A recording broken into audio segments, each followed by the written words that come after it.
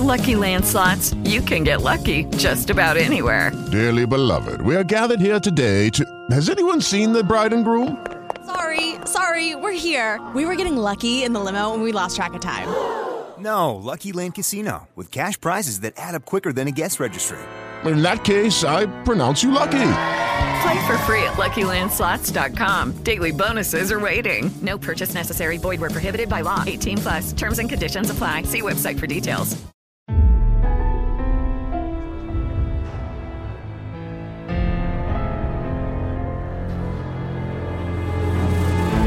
From NBI Studios, this is Truth and Justice, a crowdsourced investigation in real time. I'm Bob Ruff.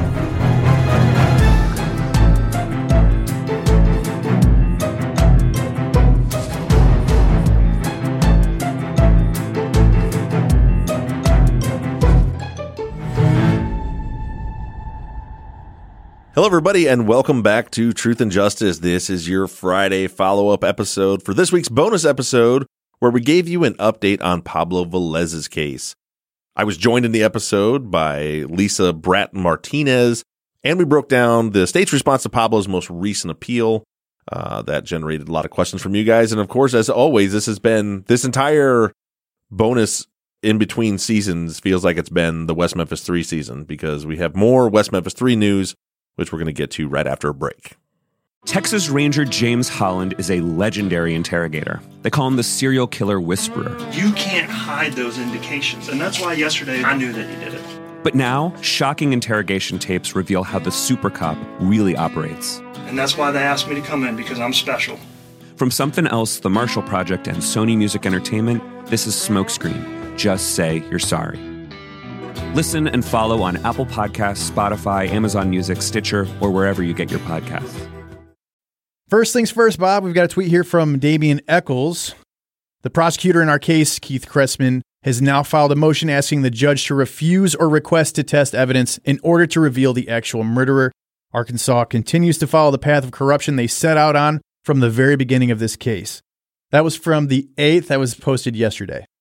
Yeah, so yesterday for us, which was Tuesday of this week, Cressman filed his response, and it's pretty discouraging. I read through it. I'll probably do a more detailed breakdown later. He did make the time-barred argument that we expect, which I think could be easily defeated, but he went kind of a different route with it. It's actually really, it reads very condescending, very plain language the way it was written, and essentially his first several points are that Damien has no right to do DNA testing. He has no right to habeas corpus because he's not in prison anymore. And I don't know legally what the argument is for or against that. I know that people who have already been released from prison do DNA testing and get exonerated after they've already been released. It happens often. We're working on doing that with Ed 8's case.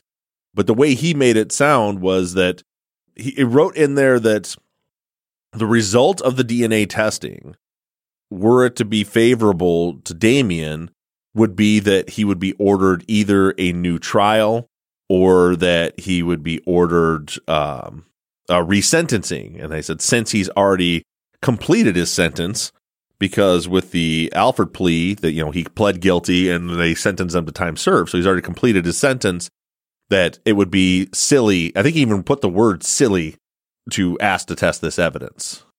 From an unbiased point of view, does that seem like a legitimate argument? It would seem like a legitimate argument if that's what Damien was looking for, but that's not what he's looking for. What he's looking for is to prove his actual innocence. Mm-hmm. Which is another, he has been, he hasn't even been exonerated. He was just, all he got was a resentencing. The Alford plea was just a resentencing for a shorter sentence, and he's still guilty. What he's trying to prove is that he's actually innocent to be fully exonerated. It's wiped from his record, and hopefully the real killer put behind bars. So that's the beginning of the argument, is that, as he put it, it's ridiculous, it's silly for them to even ask for this testing, which, what you have to look at is the fact that a year ago, Cressman said he had no problem doing the testing. And then he said he straight up lied and said the evidence was gone. And now that we found out the evidence isn't gone, now he's acting like it was a silly request to begin with. I wish I could tell you legally. I'm sure I'll talk to some of Damien's attorneys here in the coming week or so and maybe get some more information. But I wish I could tell you whether that's an argument that can be easily defeated or not. I certainly hope so. And then moving forward, he says that a case review shows only 2 cases where MVAC was mentioned, and he doesn't know if MVAC is even an acceptable science, and says the court can't rule on whether or not the MVAC being new technology could allow for the testing unless they know if it's an acceptable science. Now that I think could be easily proven because MVAC technology has been through the Fry test in multiple occasions. So even if it wasn't necessarily used at trial, the Fry test, as I talked about with Jared Bradley when he was on the show, the Fry test is exactly that. It's to look for the judge to look and see if the MVAC technology is an accepted science. So that part shouldn't be too hard to overcome. So is it only 2 cases, period, or is it just 2 cases in Arkansas that it's been used? I don't know. He just says, it literally says a simple case law search only finds 2 MVAC times 2 when MVAC was mentioned in a case. Interesting. So I don't know how accurate that is. I know it's been used in more than 2 cases. So, and I know that it's been through Fry tests. And there's another test too, another standard that it's been through that Jared mentioned. The name's escaping me right now. And then the other one was that they think that the evidence, so it says that testing the evidence could completely consume and destroy any evidence that was there. And then he cites evidence preservation laws that say that you're required to maintain, which is pretty thick. That doesn't make any sense whatsoever. Right. Why would he worry about the evidence being destroyed if he doesn't want them to test it at all? Right. Yeah. So he says there shouldn't be allowed to test it, period. Secondly, he says that they shouldn't be able to test it because testing it could destroy the evidence and not leave any to be tested later, which is illegal because they're required to maintain the evidence. But the reason they're supposed to maintain the evidence is so that you can test it. That's so asinine. Yeah, it's a completely bass-backwards argument. He's arguing against his own points. Maybe he's hedging by doing that. But he also doesn't understand the technology because it's actually the way. Another thing that he points out is there's 2 other defendants who aren't a part of the motion. And so, they have a right for that evidence to be maintained. And if it's going to be completely consumed and destroyed by using the MVAC, then they wouldn't have an opportunity to test it later. But again, he's also arguing they should never have an opportunity to test it. But the way MVAC works is it was broken down for me on the show when I was at Pure Gold's lab. Is so instead of evidence would be destroyed with a standard method, right? Or would be consumed because they would take a swab and swab all over the item to pull up any available DNA. And then they would take that swab and run it through whatever machines they run it through to extract the DNA from it and analyze it. And then whatever DNA was there is gone. The way MVAC works is it sucks the evidence using the vacuum out of the item. So it would remove it from the item itself, but then it collects it in a disc that's the size of about $50. So instead of a swab, it goes onto this big disc that's a filter that catches it. And then when they run it through to test it, they cut the disc into like fractions. And I think she said they cut it into like 6 wedges. And they'll test one wedge and then maintain it. It's actually a very good way of maintaining the evidence because then they'll preserve the rest of the filter that catches all the DNA in case there's better technology to do that part of it later on. So it won't destroy it. It will still preserve it, but it's just a weird argument. And then lastly, that he says, he gets into the time barred issue and he cites the 36-month presumed timeliness, as I mentioned several weeks ago. And he says they're outside of that, which again, I think that is easily defeated by the fact that they claim the evidence didn't exist. You can't claim they should have tested it earlier when you were telling them that there was no evidence to test. He just completely ignores the fact that he lied about that. But then he says that the only way that he would be allowed to test it in a timely manner would be if it was to prove his actual innocence. So he sort of gives, the way I read it as a non-lawyer, he gives the argument against his argument in that point. Yeah, he really seems like he's talking in circles the whole time. Yeah, so he starts off by saying they have no right to test it. That's ridiculous. He doesn't want to get a new trial or a new sentence when he's already served his sentence, so he shouldn't be able to test it. And then later in the document, he says they are only allowed to test it if they're trying to prove their actual innocence, which is exactly what he's doing. And then he makes the argument that this testing would not prove his actual innocence. Well, isn't the whole point of, the one argument about preserving the evidence is in case any new form of testing comes along that they can test it, which MVAC is a new form of testing. Right. So why I'm so confused about his whole argument. Yeah, it's very confusing. Like when I first started reading, I was like, oh my God, that makes sense.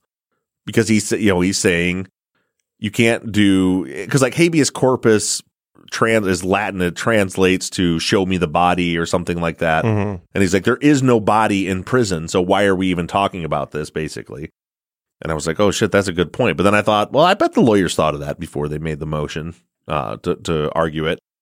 But then he comes back around and says, well, yeah, actually they can test it if they're trying to prove actual innocence, but we don't think this would prove their actual innocence. When the fact is, if they find someone else's DNA in those knots, then it will, if they don't find anything, or they don't find Damien, Jason, or Jesse's DNA in those knots, that's not going to exonerate them. As we've said before, absence of evidence isn't evidence of absence in our court system. But what they're hoping to do is to find the actual killer's DNA, which would exonerate them. So it seemed to me like they've got a pretty good path forward. They can show through the Fry tests and the other case documents that it is an acceptable science. They may even have to do a Fry test in Arkansas. There's some states are Fry states, some state I can't remember the other standard, but that they would have to go through and prove that it is actually an acceptable science, and that it is. I think that if they can do that and prove that it is capable of proving their actual innocence, and is also capable of preserving the evidence for later testing, I think if they can, then I think they've got a good shot of getting the testing if the judge, is being objective and wants to find some resolution to the case.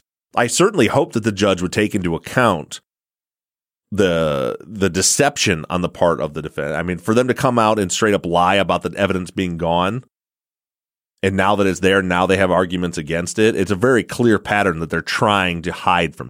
I mean, that's the problem, though, is we really hope that they can be objective and see this, but they've proven in years past that they can't, that they just won't do it. Well, the prosecutor, but the judges, on the other hand, I wish I could remember the name of the judges, but there was a big fight about testing DNA back in the early 2000s. And it was a judge that ordered that the evidence could be tested. It was a judge that accepted the Alford plea. And if you remember, if you ever seen those video clips of when the Alford plea was put out or was put on the record, that judge went out of his way to talk about what an injustice this was, and he said a lot of things he didn't need to say. So my hope is that there are some good judges in Arkansas that are going to be objective, even though it's very clear the prosecution is not. Oh, and there was another argument too, was that they filed the order or the motion for Crittenden County, and then they said something about the trial actually occurred in Craighead County. I think that was the name of it. But he says, this error is fatal, is the way it was written so I don't know exactly how that shakes out if they filed it in the wrong court. I would assume if that's the case, they could just refile it in the proper court if it was in the wrong court. I don't know. Seems like it. But I think there's some confusion. So there must have been a change of venue from Crittenden County's prosecutor's office who prosecuted it, but that they prosecuted it in the Craighead County, like there was a change of venue or something. I don't remember how all that shook out, but so that's where things stand with the West Memphis 3 case. The next step, I believe, is for Damien's team then to file a rebuttal, rebutting the state's letter, their response that they put in. Okay, round 2. Name something that's not boring. A laundry? Ooh, a book club. Computer solitaire, huh? Ah, oh, sorry, we were looking for Chumba Casino. That's right, ChumbaCasino.com has over 100 casino-style games. Join today and play for free for your chance to redeem some serious prizes. ChumbaCasino.com. No purchase necessary. Void where prohibited by law. 18+. Terms and conditions apply. See website for details. Lucky Land Casino, asking people, what's the weirdest place you've gotten lucky? Lucky? In line at the deli, I guess? Aha, in my dentist's office. More than once, actually. Do I have to say? Yes, you do. In the car before my kids' PTA meeting. Really? Yes. Excuse me, what's the weirdest place you've gotten lucky? I never win and tell. Well, there you have it. You can get lucky anywhere, playing at LuckyLandSlots.com. Play for free right now. Are you feeling lucky? No purchase necessary. Void where prohibited by law. 18+. Terms and conditions apply. See website for details. Okay, moving on. Carrie says, how likely is it that Pablo Velez will be paroled next year? It seems like this is going to be his best hope of getting out since the state is so ridiculous with their time limit rules. I don't know. I don't think those time limit rules are going to stand up. I don't think the time barred issues that they're raising, to me, and again, I'm not a lawyer, but it seemed very desperate to me, the way the state approached it. The fact that the most encouraging part about it is that the state seemed to put all their eggs in one basket by arguing only that they're not allowed to argue the issues, but have not at all claimed that the corruption and the Brady violations and all of that actually occurred. So it seems like if the judge rules that that is not time barred and they are allowed to argue it, well, the state has not made any contention whatsoever that, other than saying that they don't think some of the items were material, meaning it didn't affect the outcome of the trial, which is complete nonsense. If the jury knew that Claudia Beltran not only didn't perfectly, cleanly, and 100% ID Pablo, but instead said it looked like him, but the hair was different. But if they also knew, if Claudia had testified, if they knew that Claudia had told the prosecutor that I saw the actual killer in the courtroom and it was definitely not Pablo Velez, to think that wouldn't have affected the jury is ridiculous. As far as parole goes, it's tough. I mean, we've seen it happen, obviously, with Ed Ates. He was, as far as I know, still the only person in Texas that with a murder conviction that was paroled while maintaining his innocence. But that took a lot of work. I think Pablo probably would have a chance if he's able to get a good parole attorney to represent him and we're able to present a case of innocence to the parole board, that he's probably got a chance to be paroled. But I'm still holding out. I'm hoping that that his current appeal makes it through. Abby says, does getting parole require him to admit guilt or remorse? I remember this being a huge blocker for Ed Ates, and he was the first to get paroled while maintaining his innocence in Texas. Yeah, like I said, it typically, they want to see what they're looking for is, have you been reformed? Are you showing remorse? Is there a concern about you reoffending after you get back out? There's more factors. Do you have a support network when you get out? There's a lot that goes into that. It's hard to say. I mean, whether Ed's case was a lightning strike and it's never going to happen again, or if it was a start of a new trend where the parole board is now actually considering that someone may not show remorse for doing something because some people truly are innocent. So, only time will tell. Brian says, what can we do as individuals to help free Pablo? Is there any way we can help him get paroled, since it seems the powers that be don't want to see a free man get justice? As individuals, I don't know right now what we can do, other than if you go to Pablo's website and click the links to the GoFundMe site. If we're able to help raise enough money to get him a good parole attorney, I think that's a good bet. As far as the actual appeal, that's going to be, at this point, it's in the hands of the lawyers. But as a backup, if we're able to raise enough money to where they can get themselves a good attorney to help with the parole process, that could help as well. Kathy says, what can we do to change the stupid time bar rule? Why is it even a thing? If there's ever evidence that proves justice wasn't served, shouldn't it be the responsibility of the courts to consider it? I have a lot of questions about the time bar thing, and I think I know some of the answers, but it's a little confusing to me too. Is it more of a legal tactic, or is there a legitimate reason for the time bar?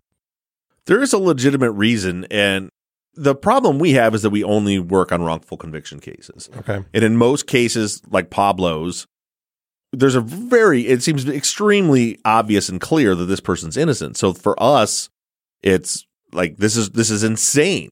Mm-hmm. Why, when we find out that there was all this corruption and withholding of evidence and Brady violations, how can you, and with Adnan's case, with the cell phone evidence, how can our system be so skewed that it doesn't allow them to raise those arguments? It just seems like so often we see it.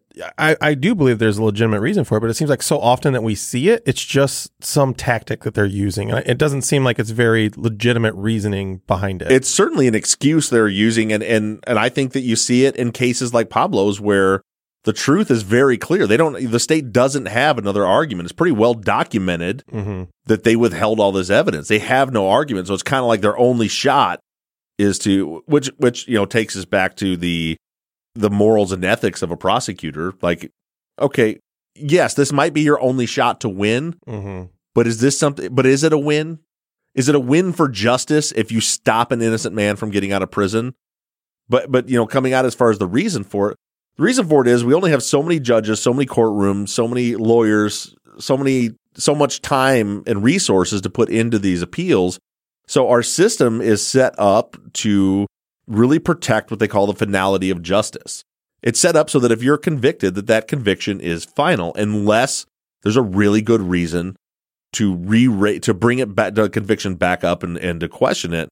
So the time barred issues are put in where they're saying, look, if you have new evidence, you need to bring it out. You can't keep coming back to the well over and over and over and over and over again, because there's just as many guilty people appealing their cases as there are innocent people all the time. So there is a reason for it, but in our case, in a case like this, it's terrible. Like Adnan's case is the perfect example.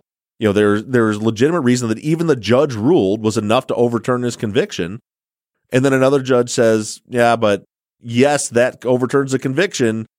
And they even said in their opinion that they believe that it would have changed the outcome of the trial had the jury known this. It was clearly ineffective assistance of counsel, and he deserves a new trial, but he waited too long to make the argument, so he has to stay in prison. And it's awful. As far as changing, I don't know. It's so hard. The issue is it's so difficult to legislate for everything.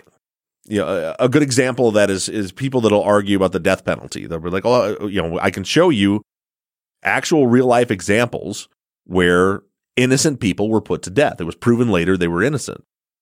So people will say, well, yeah, that is terrible. So, but I still think the death penalty is a good thing.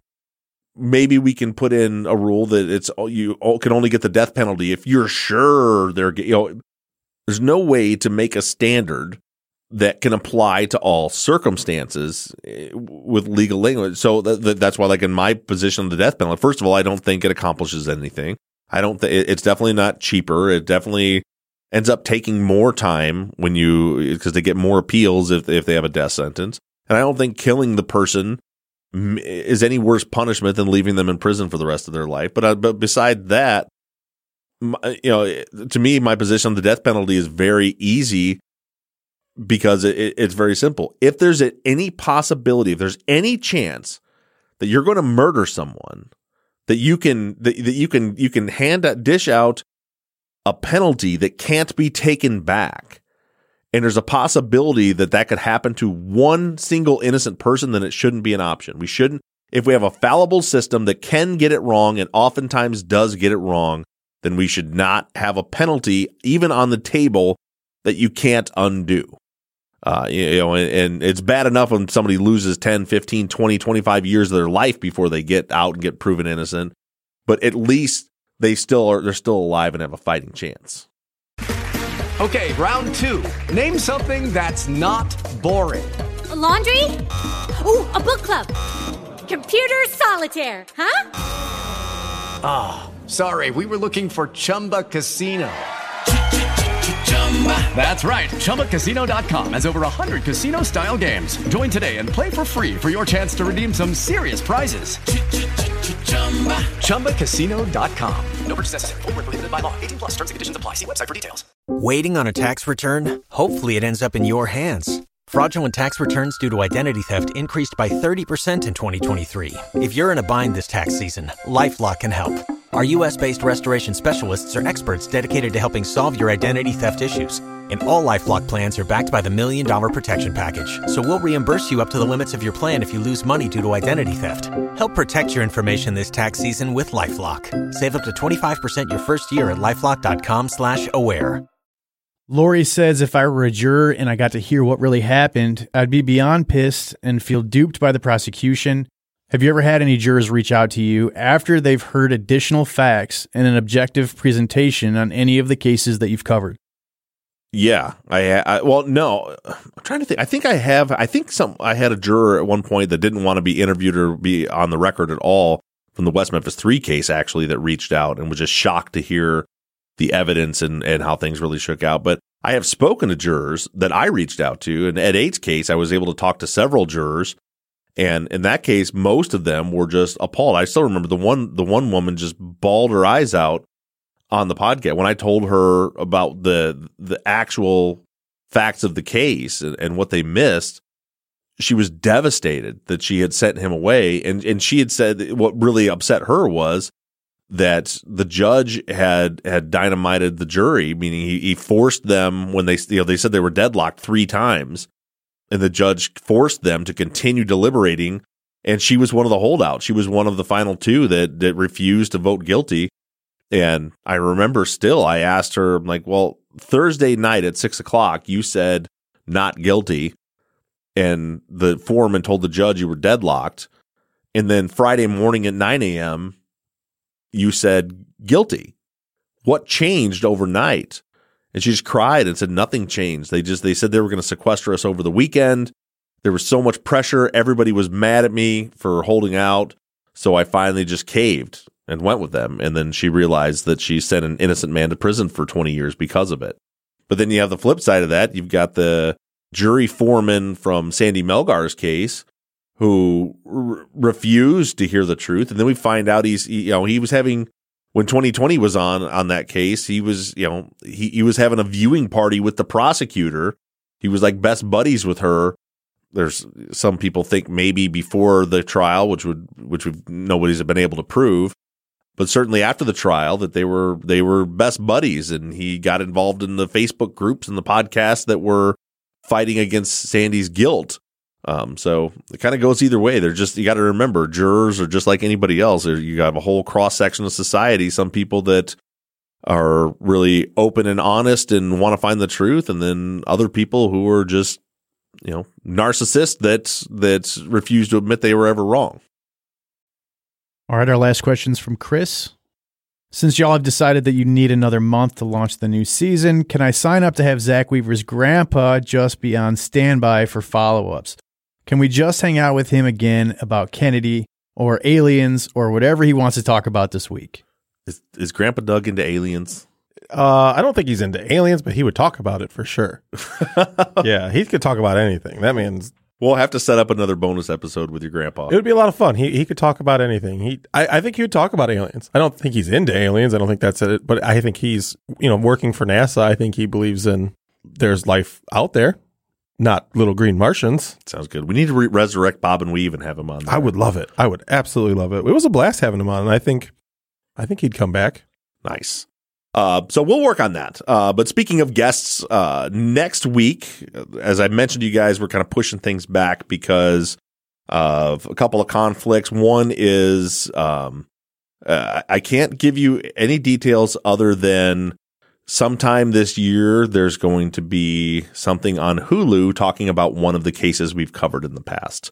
And I have to film for that this month. So that's why, part of the reason we're pushing things back. And then next week, Mike is going to be out on assignment for the whole week. He's leaving us. So you need to know a couple of things from that. One, next week's follow-up, our good friend of the show, Janet Varney, is going to fill in for Mike. So she will be the Mike for the day. We will be doing another YouTube live with that episode. So if you're not already subscribed to our YouTube channel, go subscribe and turn on notifications. You should get a notification when we go live. It'll be next Wednesday. It'll be me, Zach, and Janet.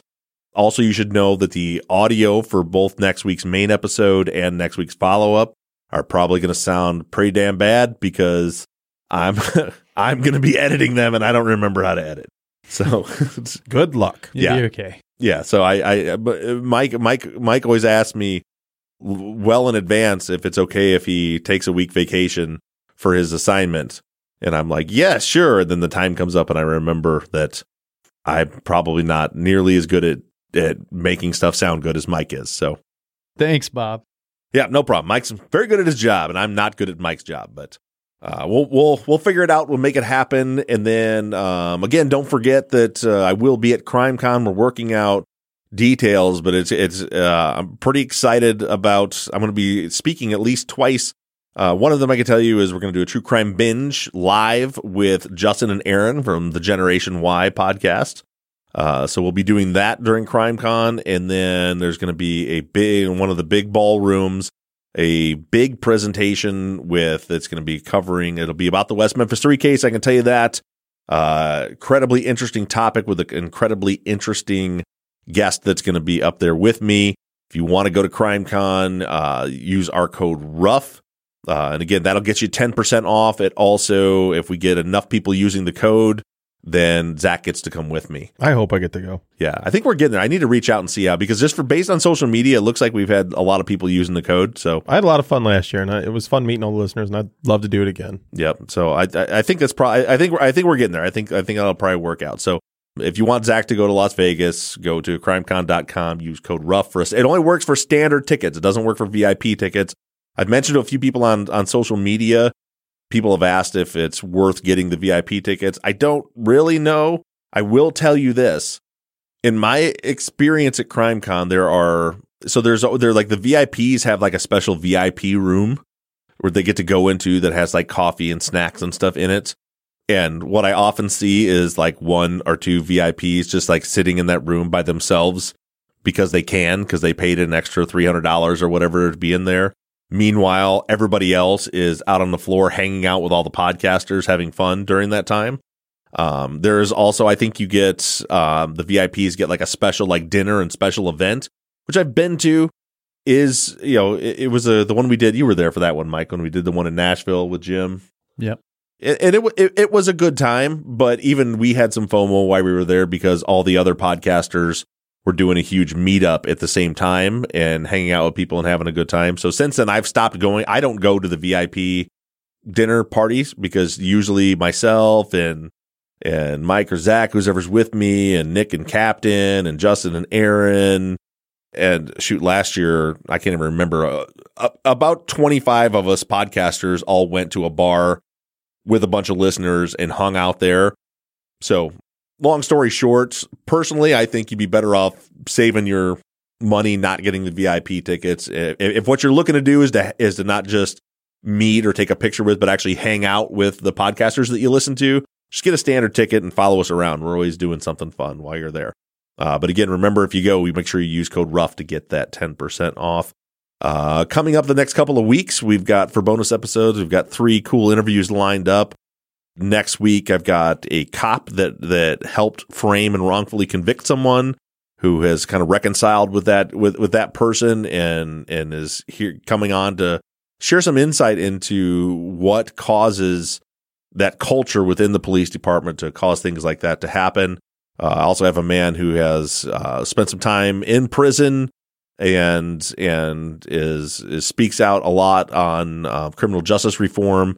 So that'll be coming up in 2 weeks, I think. And then this week on Sunday, in just 2 days, we have a very special guest. I'm very excited to have her on the show. I have Kelsey German coming on the show, who is, for those of you that don't know, is Libby German's sister. And Libby German is one of the victims of the Delphi murders. And she's going to be on Saturday is actually the 5-year anniversary date of Abby and Libby's murders, and Kelsey's kind enough to come on the show with me and talk about her experiences as a family member of a victim and what life has been like for those last 5 years. That'll be this Sunday. That'll be a really good one. I'm excited to hear that one. Yep. With that being said, make sure you tune in this week in 2 days to hear Kelsey's interview. And then next week, don't forget YouTube Live with myself, Zach, and Janet Varney in next week's follow-up episode. And that's all we've got coming up right now. So make sure you tune in on the live. Hopefully we'll see you in the live chat. We'll talk to you then.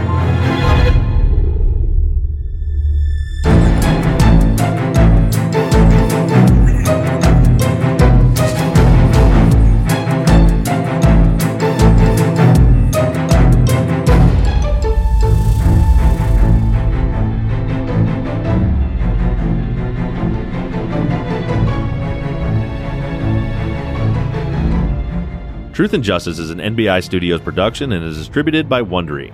Produced and edited by Mike Bussing, and all music for the show was created and composed by PutThemInASong.com. Our follow-up logo was created by Zach Weaver, and all of our font across all of our logos and banners were created by Tate Krupa of Red Swan Graphic Design. You can find more of Tate's work on Etsy. Thank you to Katie Ross of CreatedInTandem.com for designing, creating, managing, and maintaining our website, Truth and Justice Pod, where you can view all photos and documents discussed in every episode. And a big thank you to our transcription team: Pamela Westby, Kathy McElhaney, Charlena White, Kaywood Yamnick, Ginger Fiola, Edith Swanneck, Lindsay Pease, Erica Cantor, and Jen Reese Incandela. And as always, thank you to all of you for all of your engagement and support. If you like the show and you'd really like to support us, you can do so in a number of ways. To financially support the show, you can go to patreon.com/truthandjustice. On the Patreon page, you can pledge as little as $3 a month, and we also have reward levels on Patreon that include access to behind-the-scenes videos of the tapings of our Friday follow-up episodes, ad-free versions of all of our episodes, Truth and Justice Army t-shirts and hats, and even the opportunity to co-host one of our Friday follow-up episodes. You can also help us out by going to iTunes and leaving us a 5-star rating and review. And lastly, you can always support us by supporting the companies that sponsor this program. If you have a new case that you'd like us to consider for future seasons, you can submit your cases on our website, Truth and Justice Pod. Just click the case submission button and fill out the form.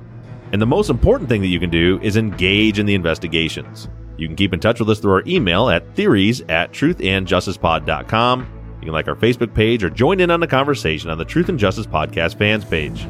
For all of you tweeters, you can connect with us on Twitter @TruthJusticePod. To follow our personal accounts on social media, I can be found at BobRuffTruth. Mike can be found at Murb Gaming, MURRBGAMING, and Zach is at Z2TheQ. And don't forget that we always have our 24/7 voicemail line open for questions, comments, and tips on our cases. That phone number is 269-224-2833. However you do it, stay engaged, stay in touch. But as for now, we're signing off. I'm Bob Ruff. I'm Zach Weaver. And I'm Mike Bussing. And this has been Truth and Justice.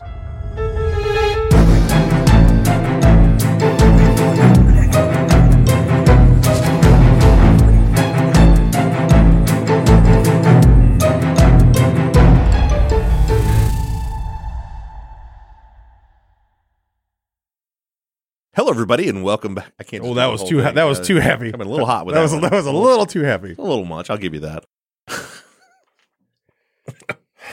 Welcome back.